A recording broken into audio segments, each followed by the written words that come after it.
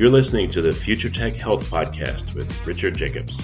Until I reached age 40, I never realized the obvious, that we all have medical issues, or we at least have a family member or close relation that had, has, or will have them in the future. Medicine and biological systems are the final frontier. Until we've conquered death, figured out how life began, cured cancer, and understood our purpose in the universe, there's a heck of a lot to talk about when it comes to our health. Future Tech Health means I'll be covering futuristic topics that are actually already in clinical trials, or even starting to appear on shelves or by prescription, or available for your own use. We dive deep into stem cells, CRISPR-Cas9, the science of sleep, epigenetics, medical testing, cancer, ketogenic diets, stem cells, aging, regenerative medicine, and more.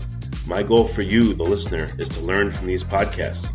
You may very well learn something that may change the course of your life for the better, steer you towards a new career, or give you insight into addressing a serious medical problem. Remember, however, this podcast and its content is informational in nature only. No medical, tax, legal, financial, or psychological advice is being given. If you enjoy the podcast, please listen, subscribe, like, and share it with friends. Thank you. Hello, this is Richard Jacobs with the Future Tech and Future Tech Health podcast. My guest is Dr. Theodore Pilisek. He's going to be a speaker at an event called MedTech coming this December 2019. And Dr. Pilisek, he's the founder and medical director of the Advanced Health and Wellness Center in Houston, Texas. He has over 30 years international experience in preventative medicine on 3 different continents, and his practice is dedicated to functional longevity medicine and clinical nutrition, and the prevention and reversal of generalized vascular, metabolic, and degenerative disease. So he's got a lot more background than that, but we'll keep it brief. And Ted, thanks for coming. How are you doing? I'm doing very well, thanks. Thank you very much for inviting me. Yeah, and we spoke offline briefly, but your current focus is anti-aging. Is that right? Or improve longevity? You could, absolutely, but there are different ways of approaching it, certainly. One of my main interests is the nutrigenomics, which is the effect of food on our genetic expression. And that is so important because a lot of our patients want to know at a younger and younger age, are they at risk for any serious medical problems? And by evaluating their genome, their genomic expressions, we can give them a good idea of the risks that are involved and the manner in which one could delay or even prevent that happening. When you say that food affects our genetic expression, are you talking about epigenetic changes due to food? Correct. The epigenomic expressions, absolutely, which we're finding are so important. And the epigenomic effects include lifestyle, exercise style, and nutrition style of the individual. Do you know of any work that's going on to characterize which epigenetic changes are heritable, pass along to the next generation? Well, I think we do. Harvard is doing a study at the moment, and I believe so is Stanford.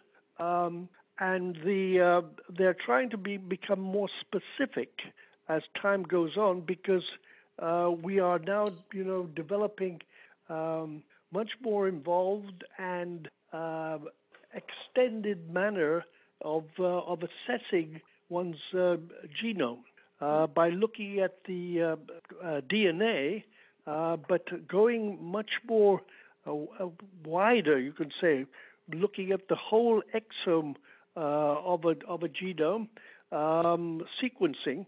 So as a result, this boosts the scientific strength of and the sensitivity and also the predictive value compared to any of the first generation analyses of our genomic interpretation. So there's a lot of very important research going on now with practical solutions. That's the beauty of it, because you can't keep everything in an ivory tower. You've got to bring it down to the level of the man and woman in the street, so to speak. And that's where I come in as a practicing clinician. So what have you noticed in terms of nutrition and how it affects people's gene expression? Well, how would you even ascertain that? Okay, we now know practically through experience with different populations around the world who have healthy longevity on their side, such as the Okinawan Islanders in south of the main islands of Japan, the northern Scandinavian countries, the Nordics in Sweden and Finland, the Mediterranean peoples of specifically Sardinia and the Greek islands, and also some populations in Central America, and also our own population in Loma Linda, California, by looking at their lifestyles, nutrition styles, and as a result, correlating those with actual biochemical testing. So we have learned quite a lot by looking at these people, these populations, seeing the sort of biomarkers that they, in fact, elucidate and show in the testing that we do through blood, sometimes saliva, and urine. So as a result of that, we have then been able to suggest certain nutritional eating styles or eating habits. Now, however, by looking at the genome of individuals, we can further delineate the risks that an individual has. And where it's very appropriate to my research, clinical research, is in trying to assess the risks for, in fact, dementia, because that is the biggest risk that most of the Western world populations have, in that, take the United States as an example, the UK, Germany, Italy, France. We are one of the worst populations regarding the risk for diabetes and prediabetes. We almost have 50% of the population at the moment who, in fact, are at risk for that. Diabetes type 2, and the problem with that is that type 2 diabetes puts in a risk for type 3 diabetes, which is actually Alzheimer's disease. Tremendously. So that is the new nickname for Alzheimer's, type 3 diabetes. So therefore, yes. A question here: what you alluded to biomarkers that you're tracking, at least in, I guess, your local population clinically. What are some of the biomarkers, and what's the implication of them being at certain levels? Absolutely. We look at oxidative stress because oxidation is one of the major problems that we deal with. Too much oxidation. We look at inflammation as another major marker. So when you look at that from the point of view possibly of inflammation, you have C-reactive protein as a well-known one. Fibrinogen is another well-known one. Oxidized LDL is another one that is a really good marker for that. And then that's in the blood, you might say. Those are very good markers for possible inflammatory changes. Then when we look at the genetics, we look at ApoE genotype, which is one of the very important, in fact, genes, which in fact directs us. Initially, it was discovered, the ApoE genotype, where you have ApoE 2, 3, and 4, and depending on the actual phenotype presentation of the patient, whether there are 2, 2, 2, 3, 2, 4, or 3, 3, and 4, 4, the risk of cardiovascular disease and Alzheimer's changes. So the worst one for Alzheimer's, the worst type combination is a 3, 4, and a 4, 4, ApoE3, ApoE4. If one has that, then your risk for Alzheimer's is certainly greater. So now we know that by instituting certain dietary habits, which we know will lower our biochemical biomarkers for inflammation, we can slow down the progression of the dementia. And we can pinpoint that by looking at, in fact, brain imaging. So brain imaging comes into the picture too. So we can see if there's any, so these are the latest findings, of whether there's any signs of atrophy of certain parts of the brain which are linked specifically to the development of dementia.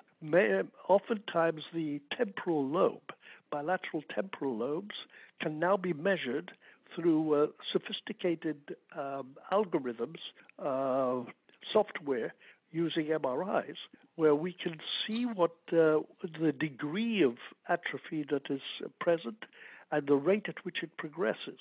So these are some of the new developments that we find, in, just as an example, in the development of dementia, which is one of the biggest threats in our current population. And in fact, this is the one reason why I'm focusing on that. It's because it's going to be a very costly one for the whole country. Is your goal more to determine risk factors, or is it It's a combination. I guess the other goal would be is if you modulate people's nutrition, clinically, what happens to the biomarkers that can change because of that? Oh, they change. They can change so quickly. But you have other lifestyle changes. Exercise. We now know that a modicum of exercise, not necessarily to kill you, but a modicum of exercise, of aerobic exercise, generally speaking, which is really just a question of just walking enough. If you can get somebody to walk enough once they're past the age of 40, you can slow down the progression of dementia. They've done quite a number of studies on this too. Adequate sleep is another very important biomarker. We're finding that you could have too little sleep, and for most of us, because of the stressful lives that we have and the multitasking that we subject our bodies and minds to, which they're not made for, then we add extra stress to our bodies. So adding all those risk factors for many, many years will then result in an increased risk for dementia degree. Absolutely. So what have you seen of the biggest levers in terms of nutrition, exercise, other lifestyle habits? Well, maybe relationships with people, instead of being isolated. What moves the needle most from what you've seen clinically? Well, it's multifactorial, as I put it, because just to give you an idea, we now think that if you take a snapshot of the genetics of Alzheimer's, you've got at least probably 30 different genetic abnormalities that could be called into play. But some of them are more important than others. For instance, you've got the AP gene, which is the amyloid precursor protein. You've got the presenilin 1 and 2 genes, and then you've got the ApoE, apolipoprotein E genotype. Those are the major ones involved. But then there's a slew of other risk loci, as they call them, or functional membranes or functional points on one's chromosomes, which also lead to the increased risk for Alzheimer's, you see. So therefore, when you go back to foods, let me give you an example. They've just completed a very, very useful study, a group out of Rush University here in the United States, where they compared the Mediterranean diet with the American Heart Association, the DASH diet. The DASH diet has been around for many years. The idea is by utilizing this diet, you lower your risk for hypertension, okay? Now, if you lower your risk for hypertension, specifically of the systolic, the upper limit of the blood pressure, and the diastolic, to do that adequately, you have to maintain, suppleness of your arterial tree throughout life. And up to about the last 10 years or so, we thought clinically that as you get older, your arteries get more solid. They get harder. They lose their suppleness. So they can't dilate and relax adequately. That is not true, because we found that different populations, especially long-lived ones, maintain the suppleness of their arteries till they die. That's one of the answers to the question of aging. You do get older, but you don't age. You remain young until you actually called to see your maker. And one of the reasons you're called to see your maker is when your ability to transform your cells disappears. That takes so many different cellular divisions. We don't want to get too complicated there. So to maintain that, the DASH diet has been a very, very useful addendum. They've combined it, the Rush people did, with a modified Mediterranean diet. So then they came up with what they called the MIND diet, which is an amalgam of the Mediterranean and the DASH diet from the American Heart Association.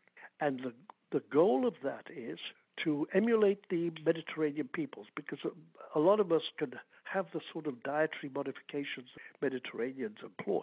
It's much more easier for us sometimes than even the Japanese diet, Okinawan diet, or even some of the Nordic diets where they eat whale meat and stuff like that.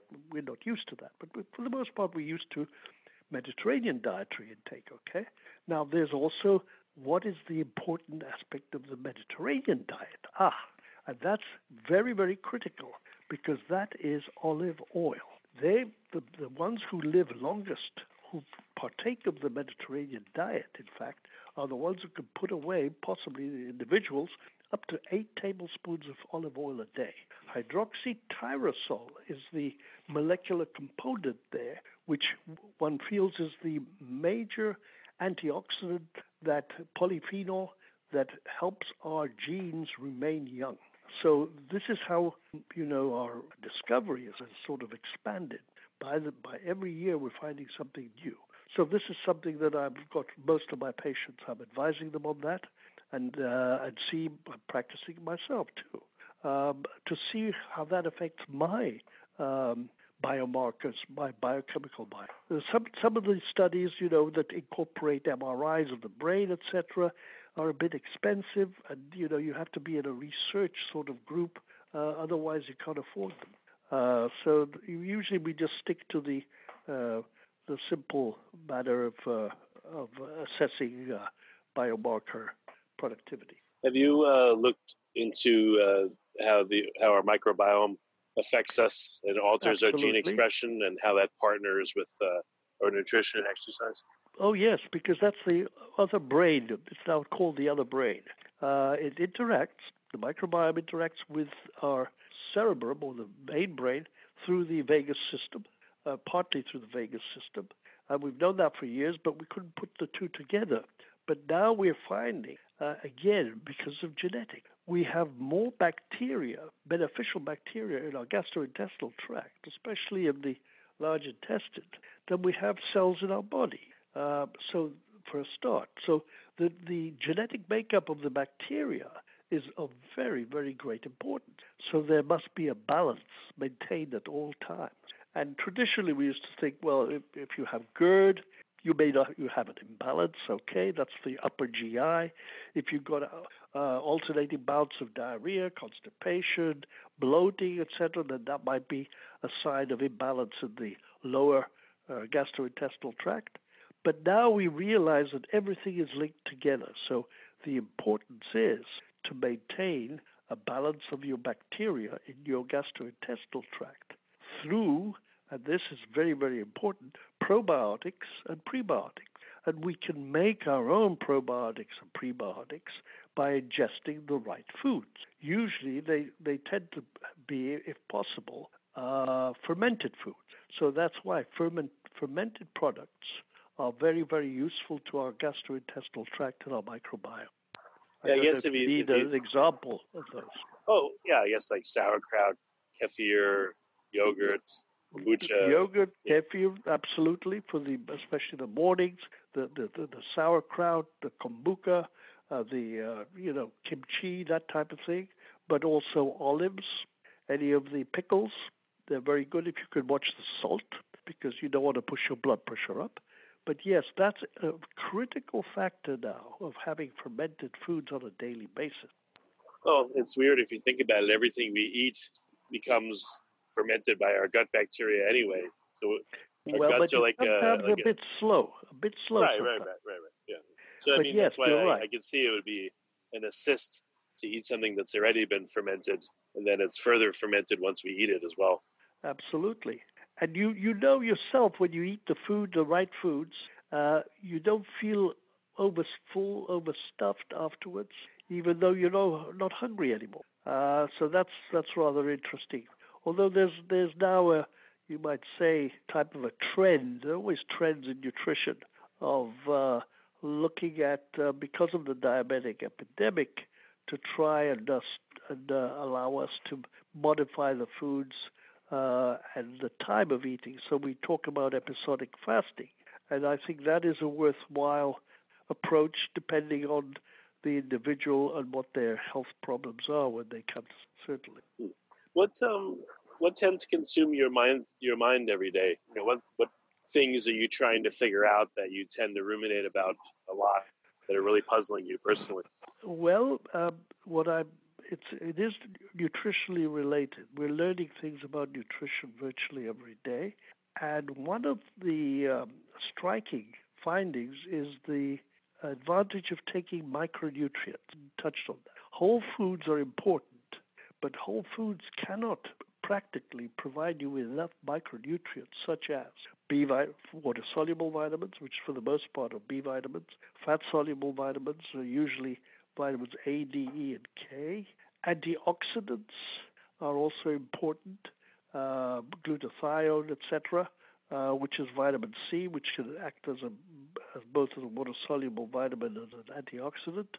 And we now know that amino acids are important because we are one big protein. So you want to have the right building blocks for our protein, the ones that we make. So these micronutrients, as we call them, are very important because we have changed our living sort of approach.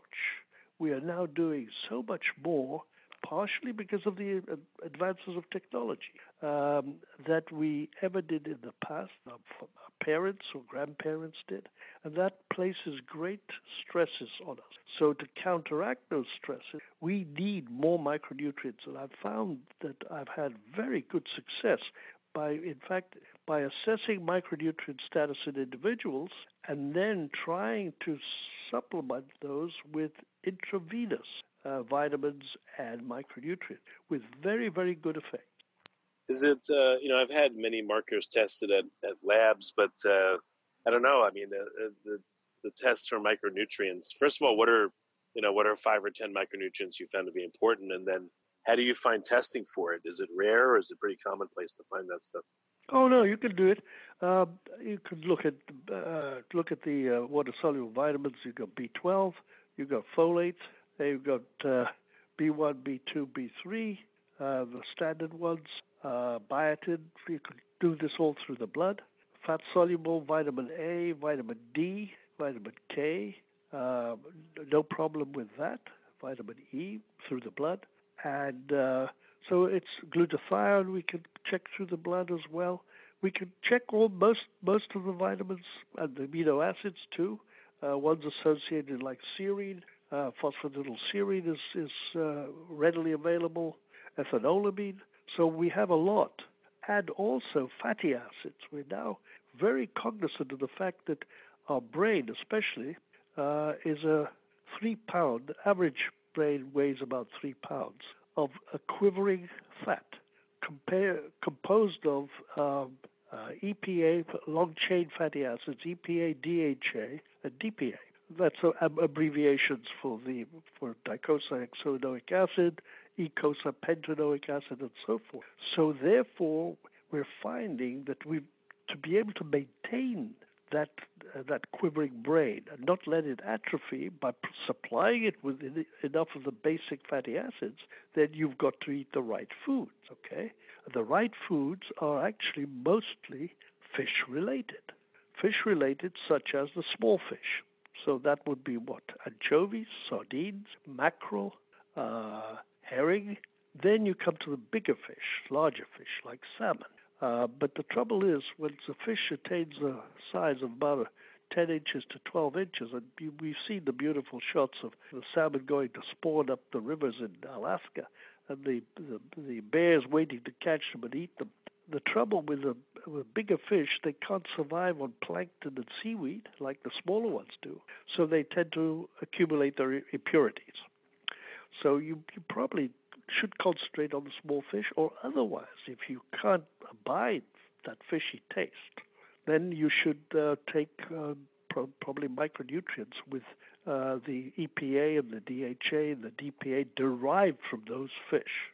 Absolutely. But that is excellent for the brain. Okay. All the dietary recommendations you're giving, they all sound very familiar when I speak to my dad or older people. Yes. They would eat pickled this and pickled that and fermented this and that and Absolutely. all that stuff that a lot of people turn their nose up at this kind of stuff, but a lot of it's very familiar. So that makes sense. It is because tradition. We have to learn from tradition. Tradition teaches us a lot because it's usually the people who have practiced that type of lifestyle who live longest. Despite any other morbidities that they acquire, but they live longest. And the important thing, again, is to preserve your brain. So that is my focus for all my patients. Anybody over the age of 45, I'm in fact inclined to put them on this mind diet or modification of the mind diet that they could abide by and practice on a regular basis. And that certainly will, improve them over the next 20, 30, 40, 50 years, because we are now looking at the age of 100 as not being that far away on an average. We're here about 87, 85, and that's in the United States. We've gone just past, I believe, 80, although some people say, well, it's still 78, 79. No, it's definitely past 80. But the Nordic people, like I said, the Sardinians, and also the Okinawans, they're hitting in the 90s, absolutely. But one of the other factors is exercise, too. You can't get away from that. You can't be sedentary. Yeah. So what have you seen in clinic? What kind of, in the patient population that you work with? Well, is it pretty dramatic, or what do you see? You mean the changes? Yeah, when they go on the right diet and exercise plan. Absolutely. It's a dramatic change in their biochemistry. Absolutely. We can stop and reverse diabetes, but it's depending on the degree of diabetes that somebody has, diabetes type 2, when they come and see me. But yes, we first of all halt its progression and then carry on and start reversing it. Absolutely. You mentioned Alzheimer's and dementia quite a bit, so it sounds like it's very important to you, which is good. It is important. It's the most important threat facing the Western world at the moment. Absolutely. My question here, though, is I've heard of many practitioners, thankfully, having a great impact on diabetes. But what about Alzheimer's and dementia? Do you have patients where you've been able to help them and their families do a dietary and an exercise intervention, and has it had much effect, or is it at that point apparently not much can happen to change the person's outcome? Well, it depends on how far they are by the time they come to see me. You see, I'm in the group associated with the likes of A4M, and we've been preaching this gospel of a holistic approach to medicine for many years. But the standardized medical approach has never focused on that. In fact, most physicians know diddly squat about nutrition, which this is changing. They now have programs for residents and fellows where they are actively teaching nutrition, clinical nutrition, which is, thank goodness, we've got to that stage. But for the most part, the old school don't know. In fact, for instance, if you have a patient who's been diagnosed with cancer, they have to have either IV therapy or radiation. Whenever you mention anything, for instance, regarding nutrition, they just shrug their shoulders. And they say, no, just regular food. And you ask them what is regular food, and the food that they talk about is actually the worst type of advice they could give. Because what happens when you get onto that anti-cancer treatment, many times it depletes the body of all the basic necessary micronutrients. They need a lot of micronutrients. This is one of the problems that we deal with at the moment, but things are definitely changing. So I'm gung-ho about that. Yeah. Have you seen, again, when people have Alzheimer's or dementia, yes, is that typically too late? Have you seen dramatic changes at that point, no, or only subtle ones? I have not. Well, maybe one or two pre-dementia patients, yes. But sometimes at that early stage of neurocognitive deficiency or failure, one can't be sure what you're looking at, whether it's, for instance, Alzheimer's, or is it Parkinson's, or is it Lewy body dementia, different types of dementia. But the most important thing is to be able to prevent, from my point of view, the cerebral atrophy, because that's a common finding that we have in those patients. So to prevent that, they must get adequate sleep, do exercise, have the right any micronutrient deficiencies that we document must be replenished. So those are the sort of aspects of health that you address.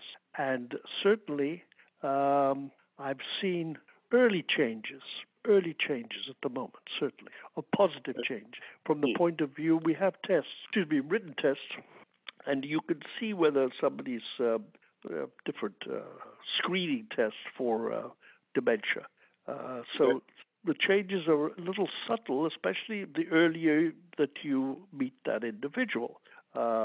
And sometimes it's difficult for us to refer them for screening, MRI screening, specifically to check the question of brain atrophy, because then you've got to do a serial study. That can get very expensive because insurances are loath to cover that. So those are the sort of negative aspects of all this. So what advances are you expecting or hoping that will happen in the next maybe 4 or 5 years? Okay, the most important is going to be the possibility of focusing on good nutrition. Now, having said that, as a clinician and fellow clinicians like myself, one fight that we have is with the media. Media is influenced by companies, by big agriculture, the food industry. Their ads are so potent, especially to the relatively young people, that and a lot of them, in fact, have a focus on fast food. So, unfortunately, the basis of fast food production is completely contrary to the sort of recommendations that one has for optimal nutrition.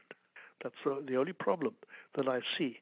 So sometimes, and I think what would help the nation as a whole, and this is being experimented with in the Scandinavian countries, that certain types of ads are being checked out by the government, and if they promise really too much, then they should be curtailed, because that is, you get a lot of misinformation posted through the media, unfortunately. Very good. So we're just about out of time. What's the best way for people to find out more, and if they're local to you, maybe come see you in the clinic, or at least look into what you're doing specifically? How can they find out more? Oh, yes. No, we have a website, and we have an email address, info@advancedhealthandwellness.com. And the website itself is advancedhealthandwellness.com? Yes, sir. Yes, okay. It is. Very good. Well, Ted, thank you so much for coming on the podcast. I really appreciate it. Well, no, I enjoyed it. Thank you very much. And let's see how you could edit it, and let me know. And hopefully it will be a positive product.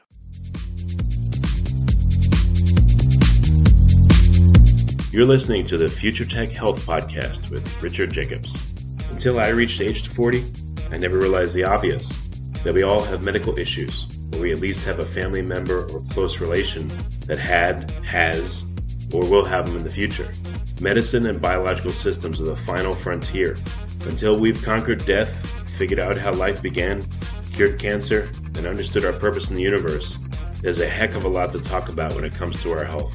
Future Tech Health means I'll be covering futuristic topics that are actually already in clinical trials, or even starting to appear on shelves or by prescription, or available for your own use. We dive deep into stem cells, CRISPR-Cas9, the science of sleep, epigenetics, medical testing, cancer, ketogenic diets, stem cells, aging, regenerative medicine, and more. My goal for you, the listener, is to learn from these podcasts. You may very well learn something that may change the course of your life for the better, steer you towards a new career, or give you insight into addressing a serious medical problem. Remember, however, this podcast and its content is informational in nature only. No medical, tax, legal, financial, or psychological advice is being given. If you enjoy the podcast, please listen, subscribe, like, and share it with friends. Thank you.